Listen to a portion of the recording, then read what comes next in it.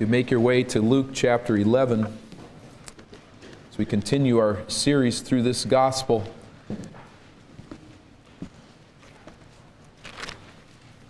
I don't know where I will head today with voice ability, but it is leaf raking season, and we're finding a direct parallel. Every October I get laryngitis, and it always happens right after we start raking.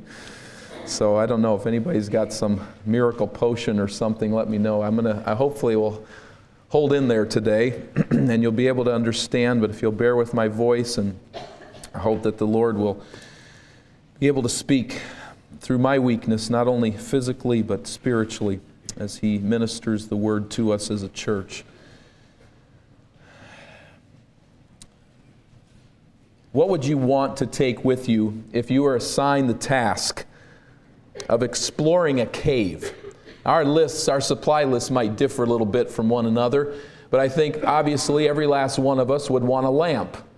We would want a light, some light source to take us into this dark cave. Have you ever been in a cave? You know that it is absolutely dark. You can see nothing. You're utterly blind without light. And so to explore a cave without a source of light to guide you is suicide. You will be hopelessly lost. And that is true of life. This fallen world is like a cave. You will have to have light to guide you through it. We witness this reality on a number of levels. Let's just take it at a somewhat practical level. We do not even need to think in terms of Scripture and biblical truth. But what happens to that child who steadfastly resists to ever be taught or coached or instructed? Where's that child headed? We worry for such children because we know this is a dark world and they need the light of education and instruction and counsel, and without it, they're going to be blind. Where does that child end up who never receives from parents any direction or training or sense of responsibility? We fear for such children because we know where they're headed. It's a dark world, and they need that light. You do not need to live long to meet people who have no sense of direction or purpose. There's no light within that's guiding them to do what they're doing every day in life. It is as if they are blind, walking around without a lamp in a dark cave, running into one ledge after another, falling off places, tripping, seeking in the dark for the way to live, and they don't have the guidance and the way to find direction. How beautiful in contrast it is to see a child receive the light of education and character training so that the journey of life is illumined and moral failure is avoided. But let's move beyond just the look at mere children and child training as such. And I'd like to ask you this morning, what is your guiding light? And how brilliantly does it shine? How effectively does it illumine your way? What is that guiding source of wisdom that informs you day in and day out? There's a battle there, isn't there? We know that there's competitive sources of direction, but do you have that light? Beginning at Luke 11 and verse 27, Jesus pointedly talks to us about our need for this directional light in a morally dark world. Let's remember in context, verse 14, Jesus was driving out a demon that was mute. When the demon left, the man who had been mute spoke, and the crowd was amazed. Remember these two reactions to Jesus? Verse 15, there were those that said, it's by Beelzebub that he casts out demons. He's in league with Satan. That's how he's doing this. Remember the second response, verse 16, others tested him by asking for a sign from heaven. This isn't enough. We want some more. We want more proof. Show us more miracle, Jesus. At verse 17, as you remember, as we've worked our way through, Jesus addresses that first group. Am I casting out demons by Satan's power? He addresses that, attacks that position, and shows it to be completely irrational. He is now going to go back to verse 16 and talk to those individuals who are asking for more miracles, more signs, more proof that what Jesus is saying is true and that who He is in fact reality. So at verse 29, we notice this. As the crowds increased, Jesus said, "This is a wicked generation. It seeks for a miraculous sign." You see the point. He's going back now to 16. He's already addressed 15, verse 15 and verses 17 and following, the charge of being in league with Satan. But now he's going to go back to those individuals who are looking for more signs, more miracles. Now, verses 27 and 28 are in a sense a conclusion to his discussion about those who say Jesus is in league with Satan, and they are in a sense an introduction to what follows. We refer to it maybe as a hinge or something like that. It's kind of transitioning now to the discussion of these who want more signs. And this comes in a very unique way. Jesus is teaching, and think about what he's dealing with here. I mean, this is a major battle. These people are saying, you are in league with Satan. And Jesus is addressing these individuals very rationally, defending himself, showing the folly of their position, standing his ground and addressing them. And a woman hears this and she yells out as she's listening. Verse 27, Jesus was saying these things, and a woman in the crowd called out, "Blessed is the mother who gave you birth and nursed you." These things, this opposition that he's addressing, in that battle, this woman encourages Jesus with a word of support. Now, obviously, it's far beyond us, and our English translations mellow the language out for our sensitive Western ears. The Jews didn't think quite so sensitively about things like this, but I'll just say it literally. She says, "Blessed the womb that carried you and the breasts which you sucked." Now, I don't know too many preachers that would really be complimented by that after a sermon, as somebody saying something like that. That's not the way that we think, but we need to understand in that context and in that day, this is a high compliment because a mother was identified with the honor of her son. And so this woman just yells out while Jesus is receiving all of this opposition, a phrase that gives him great courage and is a tremendous compliment. "Blessed is your mother. For having such a son as you," might be the way we would put it. Notice what Jesus says in verse 28. Now, let me stop first and just say, you kind of want to latch on to that compliment, wouldn't you? People are all circled around you saying that what you're doing is because you're in league with Satan, and here's this woman who gives you a compliment, and you'd like to latch on to that. That's encouraging. But notice what he says. He replied, verse 28, "Blessed rather are those who hear the word of God and obey it."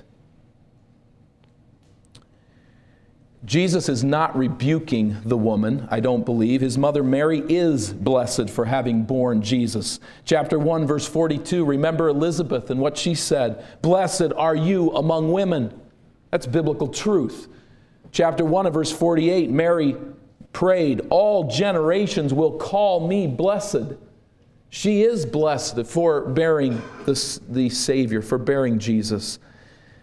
The Greek word that's translated here in verse 28, rather, in our translation, suggests the idea there is truth in what you say, however, and far more importantly, blessed are those who hear the word of God and obey it. Now here's where we have to stop, familiar with the text of Scripture, and say, wait a minute, what did I just hear? I tell you, I don't know of a higher honor among mothers than giving birth to Jesus Christ. Mary's song, to quote it a little further in chapter 1, was, "From now on, all generations will call me blessed, for the Mighty One has done great things for me."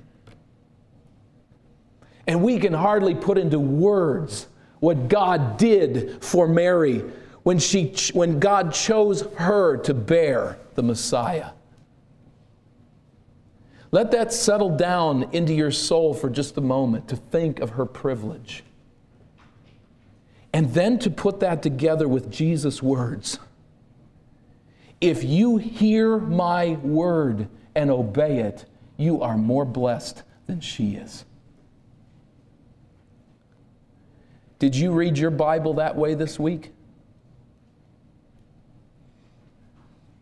Did you obey God this week with that heightened sense of blessing? I did not. And I need to change. To hear God's word and do it makes us the most blessed people in history. Now, it's a tremendous wonder to be chosen by God to serve His purposes in some physical way. God does elect and choose and establish certain individuals to serve as signposts and people of great transition in the history of redemption. And Mary is one of those on the top of the page. But as vital and wonderful as that is, it is a greater blessing to hear the eternal word and to obey it. May we heed God's word. Jesus establishes here with this statement the primacy of heeding God's word, the all-importance of doing what God says. We then notice, secondly, the futility of testing God's truth, the primacy of heeding God's word, and then the futility of testing God's truth. That's where he picks up now with those who want more signs. Verse 29. Having established our blessedness, he now challenges this crowd for whom the word of God is not enough. Verse 29, as the crowds increased, Jesus said, "This is a wicked generation. It asks for a miraculous sign, but none will be given it except the sign of Jonah."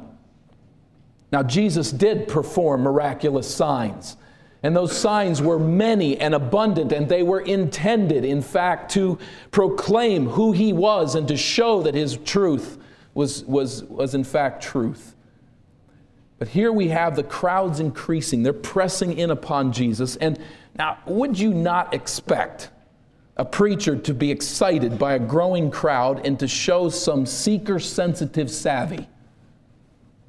Well, here is Jesus' opening line to his award-winning seeker-sensitive sermon. You are a wicked people. Imagine it. They're all coming together and crowding around, and that's how he starts his message to them. You're a wicked people. Why are they wicked? Verse 29, because they are seeking a sign.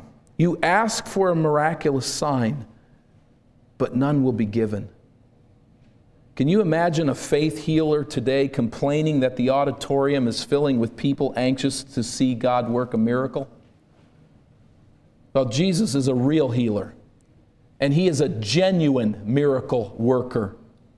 And he says to this assembling, excited crowd, folks, there will be no healings here tonight because you've come to see healings here tonight.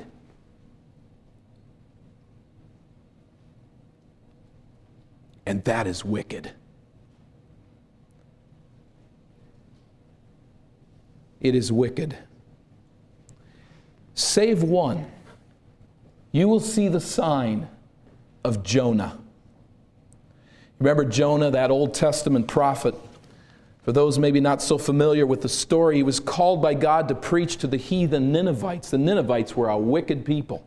They were cruel, and they did much to make Israel's life miserable.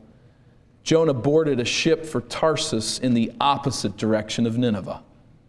I'm not going to go talk to those people. He disobeyed God's word. He heard it, but he didn't do it. On that ship, there was a violent storm that God whipped up, and Jonah was tossed overboard by the sailors and swallowed by a fish in whose belly he spent the next 3 days and nights. And while he was enduring that harrowing experience, Jonah repented of his disobedience to God's word. God caused the fish to vomit Jonah out onto the shore, and we read these words in Jonah 3. Very interesting. Then the word of the Lord came to Jonah a second time. Go to the great city of Nineveh and proclaim to it the message that I give you. God just said exactly what he had said before to Jonah. It came to him a second time. Go. And what does Jonah do? He goes and he takes the word of repentance and he preaches it faithfully to Nineveh. Verse 30, Jesus continues, "For as Jonah was a sign to the Ninevites, so also will the Son of Man be to this generation." All the Ninevites needed was to hear and obey God's word through the prophet Jonah. You see the point? All these people need to do is hear God's word through the prophet Jesus. You saw Jonah? You saw what happened? That's what must happen here. I have a word to preach, and you need to hear it. You're here to see another miracle. You need to obey God's word. There's no need for miraculous signs. He rebukes these Jewish hearers by commending then two Gentile examples of individuals who respond to the message. He starts, first of all, to the message of God's word. He starts, first of all, in verse 31 with the queen of the south. "She will rise up," says Jesus, "at the judgment with the men of this generation and condemn them, for she came from the ends of the earth to listen to Solomon's wisdom, and now one greater than Solomon is here." The queen of the south, or the queen of Sheba. She's coming from southern Arabia, or modern-day Yemen. In that day, it would have taken this queen in caravan a number of months to complete this journey. But she goes on this long journey, think of it, several months travel time, just to hear the wisdom of God's king, Solomon. This woman, says Jesus, will rise up in judgment with the men of this generation because she came to hear the wisdom of Solomon, and I'm telling you, now a greater than Solomon is here. I am God's son. I am wiser than Solomon. My message is greater than his, and you want to spend your time testing the validity of my wisdom by witnessing another miracle. You mark my word, someday the queen of Sheba will rebuke your wickedness. The preacher's really preaching here, I'll tell you. This isn't easy stuff for them to hear. Being rebuked by a Gentile queen. He keeps going, verse 32. "The men of Nineveh will stand up at the judgment with this generation and condemn it, for they repented at the preaching of Jonah, and now one greater than Jonah is here." He goes back to the sign that will be given to them. Jonah, identical point with verse 31. The Ninevites, these wicked people, responded to Jonah's message. They are your condemnation, says Jesus. A greater prophet than Jonah is here. I bring you the word of God. Your job is to hear and do, not to seek another miracle. And I think we can say, by way of principle at this point, that hearing and obeying God's word is primarily an act of the will, not a satisfaction of the intellect. They wanted to be intellectually reassured that Jesus was right, and that his word was true. Some sort of external sign that would show that he really was preaching the truth. Jesus continues to come at them from the moral angle. You have a moral responsibility to believe. That is his call to them. Now, Jesus did proclaim, "I am the way, the truth, and the life." He proves that claim to us by his resurrection. But as Jonah did not spend his time with the Ninevites talking about his deliverance from the fish, so Jesus does not spend all of his time proving that his word is the truth. He does not spend all of his time pointing to the miracles and to the signs. And he certainly is not running around Palestine working miracles for whoever asks. He is saying you have a moral obligation to respond in faith to what I say and to do it. He's pulling no punches. You either reject his word in faith or you embrace it in faith. You trust that he's wrong or you trust that he's right. There is only one way to ultimately prove God's word, and I think this will be shown throughout Scripture. There's only one ultimate way to prove God's word, and you know what that is? To do it. It is by doing it, it is by living it that we prove it true. Blessed, says Jesus, are those who hear the word of God and obey it. Now there is a mountain of work to accomplish and to overcome as we seek to rationally understand God's Word. It is fully rational. It makes perfect sense. It can be completely defended apologetically. But that's not where anyone starts. Jesus comes to earth as God incarnate, and He says, I am the creator of heaven and earth. Here is my word. Do it. And as you do it, you find it to be true. The primacy of heeding God's word, the futility of testing God's truth. Thirdly, the beauty of walking in God's light. Verse 33, I believe, is connected to all that has been said to this point. No one lights a lamp and puts it in a place where it will be hidden or under a bowl. Instead, he puts it on its stand so that those who come in may see the light. Very simple point, isn't it? You don't light a lamp and hide it under a bushel. A lamp is lit in order that it would give light. Listen, folks, says Jesus, I think essentially, I am not putting out my light and hiding it in the cellar. I am putting out my light on a lampstand. You can see it. You know what I'm saying. It's not a matter of me being obscure with my teaching.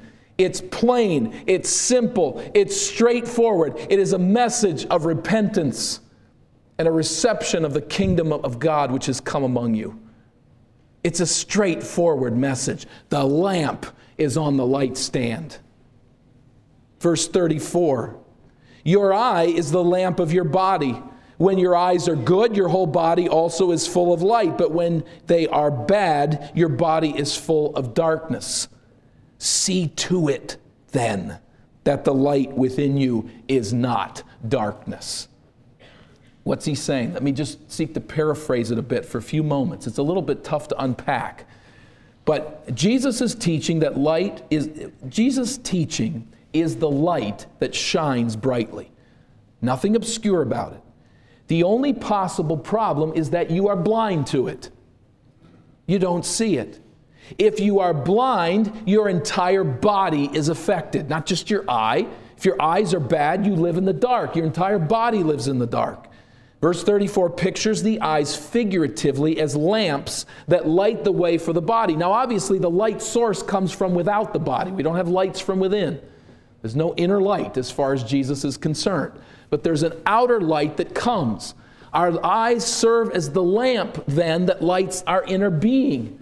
It's receiving the light. It is also, in another sense, acting like a lamp, showing us where to go. Now, all of this is taken in moral terms, right? Verse 35, he says, see to it then that the light within you is darkness. What is he saying? My word is the truth. You have to receive it and live it out. And if you do, it will light your way. There's a moral response once again. See to it that you take the lamp of truth into the dark cave of life and let it guide you. So once again, the task is not to break the Word of God down into pieces and test the pieces under the microscope of human reason, as if we could render perfect judgment on God's truth anyway. Jesus never wasted his time demanding that people prove his word true with reason, because no finite, fallible, flawed human being could ever do that. And yeah, that's right, it's not fair. Jesus isn't worrying about being fair with the philosophies of this world. They all come from fallen, fallible, sinful teachers. Jesus is not a fallen, fallible, sinful teacher. And so he comes to earth and says, this is the way that it is. And you don't have the time to figure everything out. You're not going to live long enough to investigate the depths of every human philosophy. You won't live long enough to investigate the depths of one human philosophy. Your lifespan is such, and my word is such, that you need to just receive it. I'm the Creator. I'm your God. I'm the one who laid down my life for you. Here is my word. It's light in a dark cave. Take it. You're lost in a cave and someone comes along and hands you a lamp. You don't ask how it works. You put the lamp on and you use it. And as you use it, you say, you know what? It works. It's the truth. It's the life. Am I right about this? Is this fair? Are we twisting the passage? Walk in my light, obey my word. It's a moral response. I don't think it's twisting anything. Listen how John put it in John 3. Just listen. This is the verdict. Light has come into the world, but men loved darkness instead of light because their deeds were evil. He never says that men love darkness more than light because they can't rationally prove the light. It's because their deeds are evil. Everyone, says John, who does evil hates the light and will not come into the light for fear that his deeds will be exposed. But whoever lives by the truth comes into the light. Did you hear that? Whoever lives by the truth, whoever obeys the truth, comes into the light so that it may be seen plainly that what he has done has been done through God. This is what God desires, is that the light of his truth would illumine our way so that as we obey that truth, he is glorified for his light, not we for our smarts. There is a tremendous prospect for those who hear God's truth and live in active obedience to it. We can be his little children walking in obedience to his word. Verse 36, therefore, if your whole body is full of light and no part of it dark, it will be completely lighted as when the light of a lamp shines on you. If you hear and obey God's truth, it will light your way. Your entire being will be guided by the moral beauty of God's truth. It will be a lamp to your feet and a light to your path, and there will be a life of beauty that shines for others to see. Take my truth and live it. Let it be your light. Let it be your guide.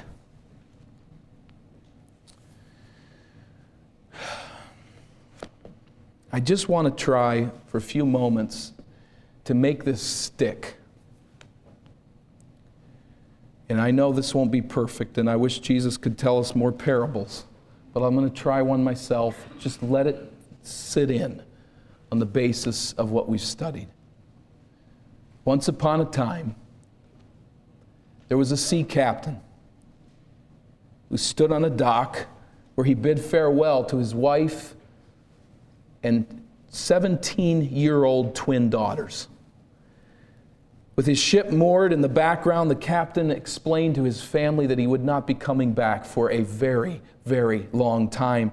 The king had called him to fulfill a dangerous mission on the other side of the ocean. It would be a long time till they saw him again.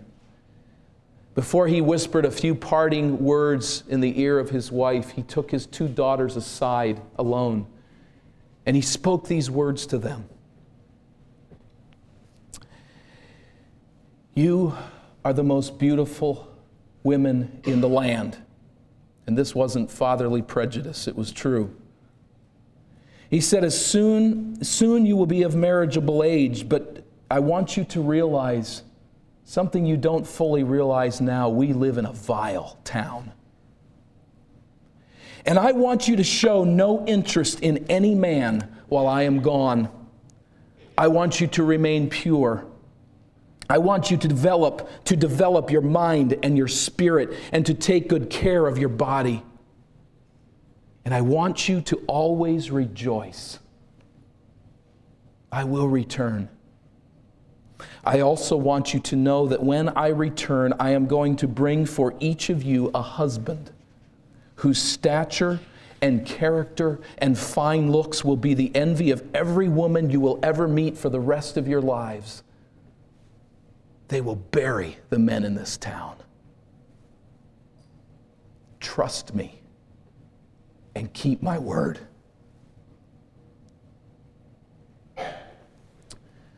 Father then boarded the ship and sailed away.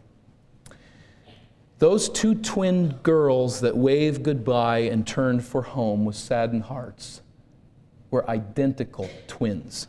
No one could tell them apart. They were double beauty in that town. But one sister believed her father, and the other did not. The one twin doubted that her father would ever return, and she could see no rational explanation for this too-good-to-be-true husband who was supposed to come someday. She wasn't gullible like her sister. There was no way her father was telling the truth. It was a lie meant only to control them. He really wanted to just get away from their mother. And so she rejected her father's counsel and began immediately to disobey him. She did not rejoice. She did not trust him. She did not work to develop mind or body, and she did not work to keep herself pure. She began to invite the attention of the base young men in her town. And by 3 years later, those two girls no longer looked alike at all.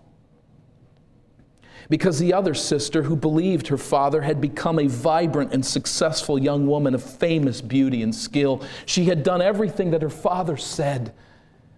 She had developed her body and her mind, and she had kept herself pure. And though the advances of the men of the town were many, they begged her mother for her hand in marriage, knowing that they could never corrupt her any other way.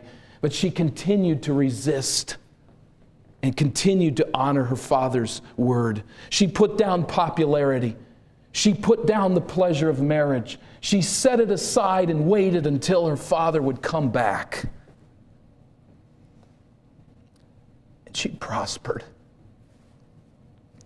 With joy of heart, she anticipated that grand day that her father would bring the bridegroom. She labored with hope every day to make herself the most beautiful woman that she could be. But in that same period, her sister had grown bitter and cynical. By carousing with the vile young men of the town, she was now controlled by alcohol. She routinely sold her body. Her life spiraled downward so that on her 20th birthday, she wallowed in her own filth in a dark prison cell, pregnant with a child she did not want and whose father she did not know. Her lifestyle had stolen her beauty, her freedom, and her hope. She had become an ugly young girl and bitter to the core. And one day from her prison cell, she watched out at sea as her father's ship returned. She was so bitter and had come to so despise this man through belief in her lies that she could not even understand what she had lost. She saw the two young men by the side of her father as he came off of the ship, and she hated all three of them. The other sister, of course, radiated joy as she embraced her father and blushed to see the two men standing by his side.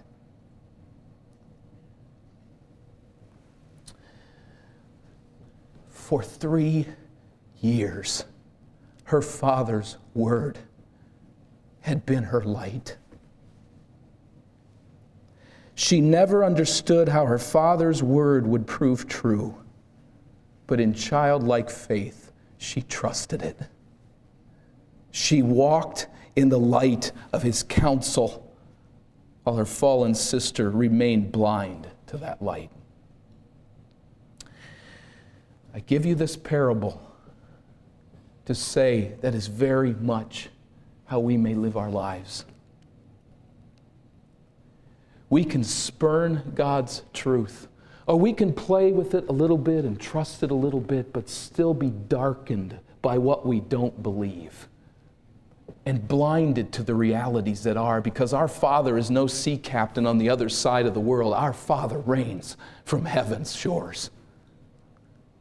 He knows the truth. He has spoken the truth, and He gives us His word to light our path, so that it will guide us to do all kinds of things we would never do on our own, all kinds of things we cannot prove are rationally true. But He illumines our path and teaches us the way to live, that we might have joy in His presence. The Bible is not information to prove our point. The Bible is not information with which to stuff our heads. The Bible is truth to light our way. It's not an encyclopedia. It's a love letter from God that steers us day by day into the light that He wants us to receive. And so the call of Jesus is, hear it. Hear what I've said. I've called you to a life of purity and kindness and goodness.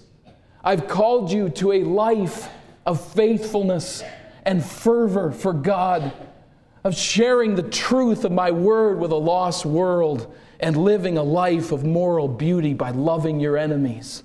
And on His word goes. Those letters arrive every day from His distant shore, teaching us, lighting our way, shining on our path, His truth that will guide us. Do I speak to anyone here today? You say, I'm in the dark. I am in the dark. I don't know how to live and where to go. And there's an inner guidance system that is self. But I need real light. I invite you, I call you in the name of Christ to come to His truth and to embrace it today. He will light your path. But He's going to start the sermon out with "You are part of a wicked generation."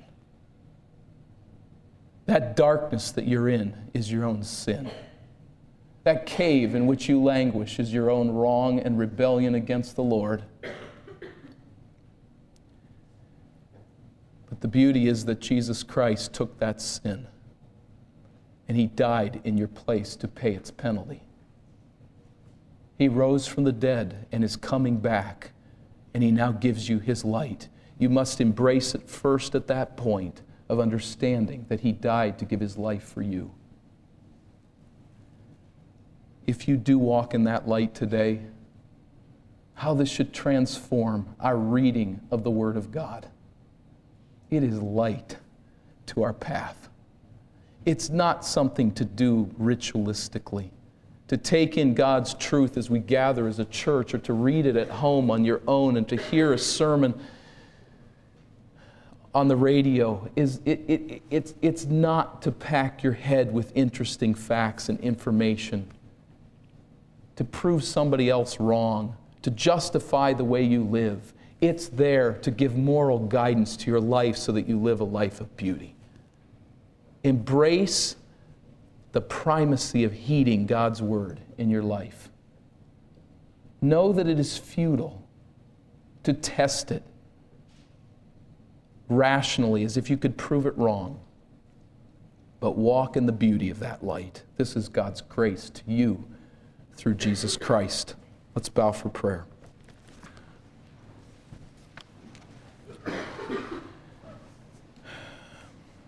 Our Father, there's no novel truth here for us who know your word and know Jesus. No novel truth at all. We know this. But I plead, dear God, that we'd live it. That your word and your doctrine and your truth would permeate our hearts and our souls. That it would truly guide us. Perhaps there's some of us who would look around at certain children and grieve for them because of the lack of training and light and guidance that they've failed to receive, or that they've received from their parents. This failure. But God, may that not be us as your children. To spurn your truth. May we live it and obey it. God, I appeal to you because of this topic for the conviction of the Spirit of God. For all of us who read your word and hear it preached with routine, aren't getting everything that we need to get. I pray that you open our eyes to see ourselves for who we really are, that your searchlight of the Word of God would open our minds to see who we are and would change us and transform us. And again, I pray for anyone who's lost in darkness. May they understand that today, in a sense, a great flashlight has been placed in their hand in the middle of a dark cave. And I pray, God, that by your power and your Spirit's initiative, they would turn on the light and live it. Live in light of it. God, please work to this end as you move and change us and help us to respond to your living word. Through Christ I pray. Amen.